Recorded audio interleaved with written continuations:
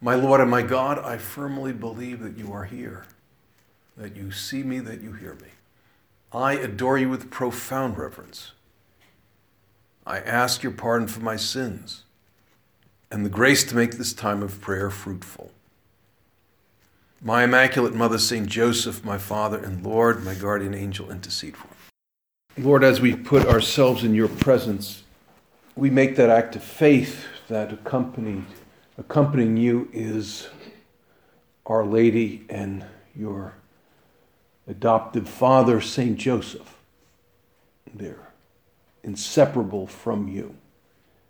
And we ask you to help us see that the first sphere of influence of your new commandment of loving as you have loved is within our family, within the people who are closest to us.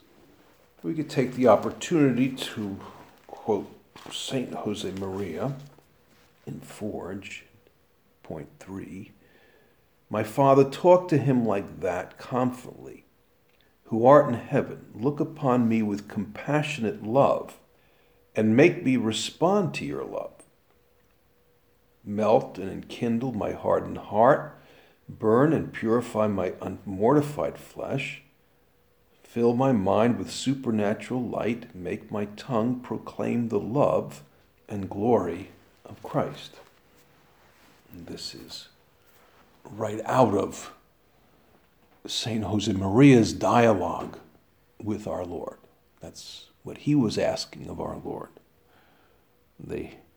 These points of Forge form his intimate notes, at least part of his intimate notes. The phrase Holy Family has inexhaustible meaning, and we ask our Lord to help us delve into that meaning of the Holy Family.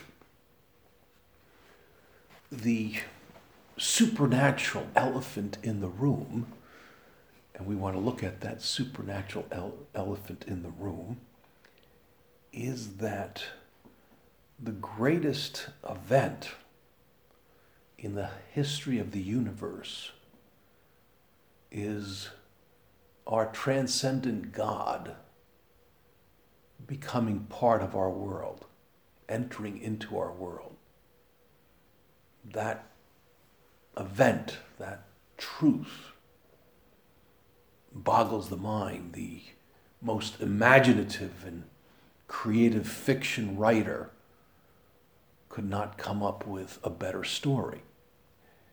And on a human level, it's an outlandish story. God coming to our world, becoming part of our world. But what makes it even more outlandish is how he did it. It'd be less outlandish if he just would appear in glory, kind of like a Superman. But he didn't. And what also boggles the mind is that this greatest event, this hope of the world, entered into our world through a family and only went public for a few years. The majority of his years here on earth, which were not many, were spent in a home, spent doing a manual labor at his job. But his base of operations was in that holy house of Nazareth. That has tremendous meaning. And yes, explicitly there's very little narrated about his hidden life. The Holy Spirit wanted it that way. Luke interviewed Mary. Matthew knew Jesus. Mark knew the apostles, especially St. Peter. But they didn't write much of his hidden life. That would have made an interesting story, what he was like as a teenager. A few anecdotes about activities with his friends, how he passed his time in recreation. But obviously, God did not want many of those details disclosed. And we ask the question why prayerfully. Why, Lord?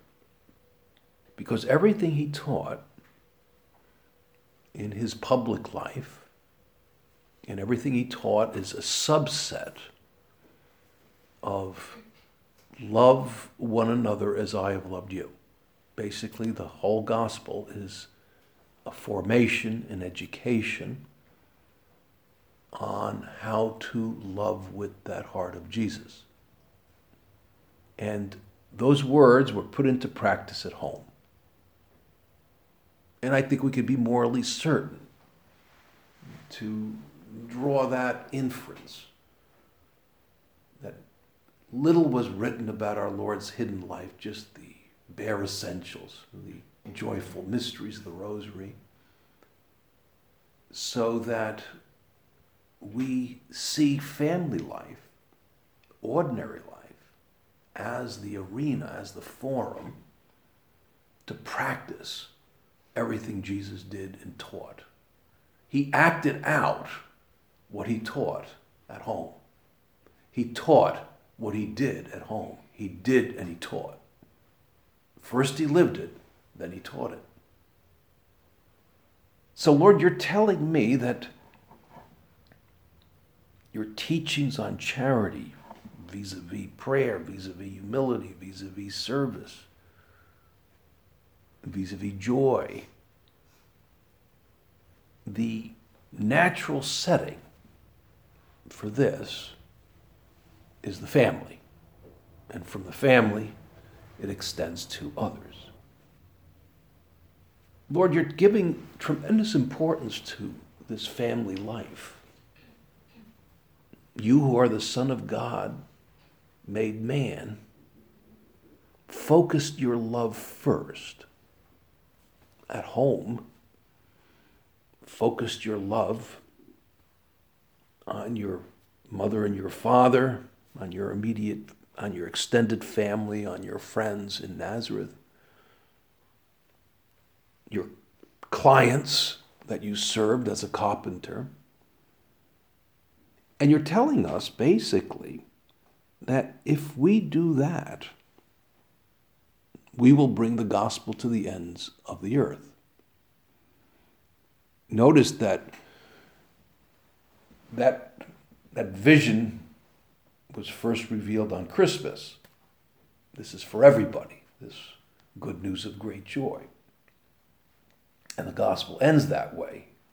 Bring the gospel to every corner of the earth. And what does he do? Well, he gets the ball rolling at home, at work, in his tiny village of Nazareth. And what you're saying, Lord, is to the degree I live this charity, it's not exclusive to my family and my supernatural family, but it must begin there. That's what you're telling me. And I have to fill my little tiny corner of the world with your heart, with your love, in order to change the world. Blessed Alvaro said in his celebrated letter on fraternity, on family life, he says that the love we have to exhibit is to create that family atmosphere. And many of you do that in a very special way, and spectacular and ordinary and spectacular are compatible. And hence, our Father said that this work, this domestic work of the home, of the administration, is the backbone. Well, because the backbone of apostolate is always that heart of Christ. And that heart of Christ was first made manifest in a family. And the greatest follower of Christ even transcends a saint, is the Blessed Mother, a super saint. And second to her is the greatest of all saints, is Saint Joseph. And they exercise that love at home. And not only at home, but in the first place at home. Mary had friends. No mere coincidence, nothing's a coincidence in the gospel, that the first miracle our Lord worked was at a big party. And Mary was an important figure in that party with dancing and laughter and jokes and good food and etc. She's there. But it begins there. The examples we have in the work, we have many holy people who, because of administrative limitations, won't get canonized, because that would be a major distraction for the universal church. But there'll be some exceptions, and they will be canonized for public consumption, first our own consumption, and then the consumption of the rest of the church. And we look at our lovable venerables, and we look at the Venerable Montse, died as a teenage girl in the 50s. Relative to the history of the church, that's kind of recent. And reading her biography, it's as ordinary, except for her illness, obviously, as the day is long. And we see how she was the life of her home life, that she was the joy of the home, of her own home, for her siblings, for her mother and her father. But she was very human. I mean, it wasn't a contrived charity or a goodish charity. But, and they enjoyed her because she brought a lot of levity to her family, a lot of joy. She was very close to them, and she would identify with the interests of her family. And she would bring that family spirit to her friends. And so she was like a magnet, attracted people. In her dwindling days here on earth, her friends would come and surround her, and at least, and it was an ambiance of joy, of fun.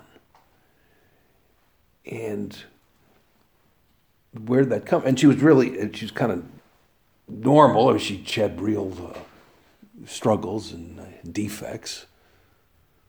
I think I have it right, and I don't know, for some reason that anecdote just sticks in my mind and heart, where the director of the center, because it was a big feast, and I guess she couldn't make it to the celebration, so they brought her dinner, and it's kind of a nice gesture, obviously, to bring someone dinner, but she didn't respond with gratitude. She, very teenager-esque, burst into tears with anger at this woman and said, you know I don't like chicken. Why'd you bring me chicken? I can't stand it. And made a scene, made a fuss, and was in tears because she really didn't like that chicken. You always want to say, well, listen, you've got a terminal illness here, and now you're all worked up over chicken, and this person went out of her way to bring you a dinner, and that's how you react. And obviously she knew that this was inappropriate, as they say today, and apologized profusely that, oh gosh, I have a long way to go here, I'm not even living Charity 101, well, anyway, there's hope. You don't realize it, but you're going to be declared officially a venerable. And so you're saying to me, Lord, that because of the time spent in a home, that my love has to be family-like. Has to be a family-like love. That I have to create, wherever I am, that family atmosphere. Very human, informal, enjoyable, setting people at ease. And I don't know, these immediate role models we have, remembering, the recent father, Don Javier. And what is noticeable? I mean, will it make the headlines? No, it won't make the headlines. But the ability to put you at ease. And how would he put you at ease? I mean, he was so interested in what you did. He was so interested in what you had to say. And when you were in his presence, he would light up like a Christmas tree. It was nothing contrived, but this interest, drawing people out, drawing you out. And I think it was a physiological gift as well. But it was a gift. I remember, my last encounter with him, it was a very hot Roman day. Matter of fact, it was the celebration of the feast of St. Josemaria. And it was very hot.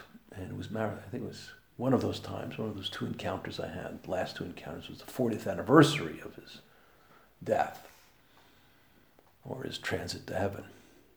And so there's a little bit extra celebrating, and a little liqueur after dinner, and air condition was more of a symbol than a reality. It was hot, it was humid, and wine was served with the meal. It was just typical on a feast day, but especially a feast in Rome. Anyway, we had the get-together, and coffee didn't seem to do the trick. People were pretty drowsy, okay? Except for him. He was 80, whatever he was. Maybe he was 83, 84 then. And he was so attentive to the different people telling their anecdotes, and everybody was interested, but the spirit is willing, but the flesh is very sleepy. But he wasn't. He was completely attentive, and I was just blown away by that. And maybe it is physiological, but that's just a small part of it. He was just driven by this genuine concern and drawing, different people would talk with him. How does this begin? Well, it begins not with just raw willpower. It always begins here in front of the tabernacle. I need to be refueled with that love of Christ. In fact, Paul, inspired by the Holy Spirit, says that that's what prayer does for you. It's kind of like refueling. And he says, the love of God is poured into your heart. It's kind of a interesting image. There's a pouring. And when you look at pouring, what do you pour? You fill a glass, you fill a tank, you fill a bucket. And so this love is poured into my heart. Well, Lord, what do I do to have an abundance of that love that you want to pour into my heart? I need to be pious. When I am pious, when I'm speaking with you, Lord, I kind of turn on the faucet of the water of the Holy Spirit. My God, St. Josemaria says, my God, teach me how to love. My God, teach me how to pray. Paul, in teaching the early Christians and writing to the early Christians, there's virtually no letter of Paul where he doesn't exhort them to show the warmth of our Lord to others. And so my piety, and what does piety do for me? It gives me, and Paul begins by says, put on then, as God's chosen ones, holy and beloved, put on. And I first put on Christ in prayer. Paul is always saying put on Christ in order to be Christ. And what is being Christ? It's creating that family atmosphere. And so we will hear in today's second reading, put on then as God's chosen ones, holy and beloved, compassion, kindness, lowliness, meekness, and patience. So what we're being taught here is, it would be kind of, pragmatic to say, okay, if you are a little bit quicker in passing the butter, you're doing it right. Or what we need to do is get the phone more quickly, or smile at this time of the day. All those little details are part of it. But there's a foundation, there's an attitude, there's a disposition, compassion, kindness, lowliness, meekness, and patience. Forbearing one another. If one has a complaint against another, forgiving each other. And sometimes we may say, well, this whole forgiveness thing may not apply to me. No one's insulted me. No one's read me the riot act, at least in the past couple of weeks. I don't know, maybe there's not much to forgive. Well, maybe we've got to look a little bit more deeply, What's he saying here? Well, maybe there's certain defects that really get under my skin. And that could create a little bit of negativity. I don't know, we all have defects, so we got them, right? What can I say? It's part of the wound left by original sin. Well, we have an interrupter in our center, or we have a couple of them. You're trying to tell a story, and her timing is just right on the mark. And so good at interrupting that you forget what you're talking about. We love that interrupter. We forgive that interrupter, so that the interrupter forgives us for our version of defects. Or, I don't know, someone else, it could be anything. So there's a person who's always in a fabulous mood, and it's a little bit contrived, and becomes even more fabulously happy when everybody's a little bit under the weather because of this weather. We forgive. Someone is noisy. Someone is noisy eating potato chips. You could hear them, 100 yards away. And it gets even louder after a correction. Who knows? I mean, we those are the things we need to forget. These little things. Patience.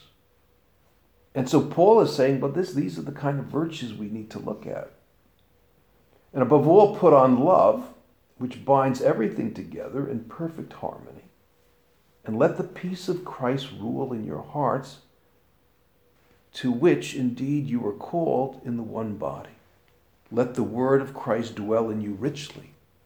We close our prayer going to the Holy Family.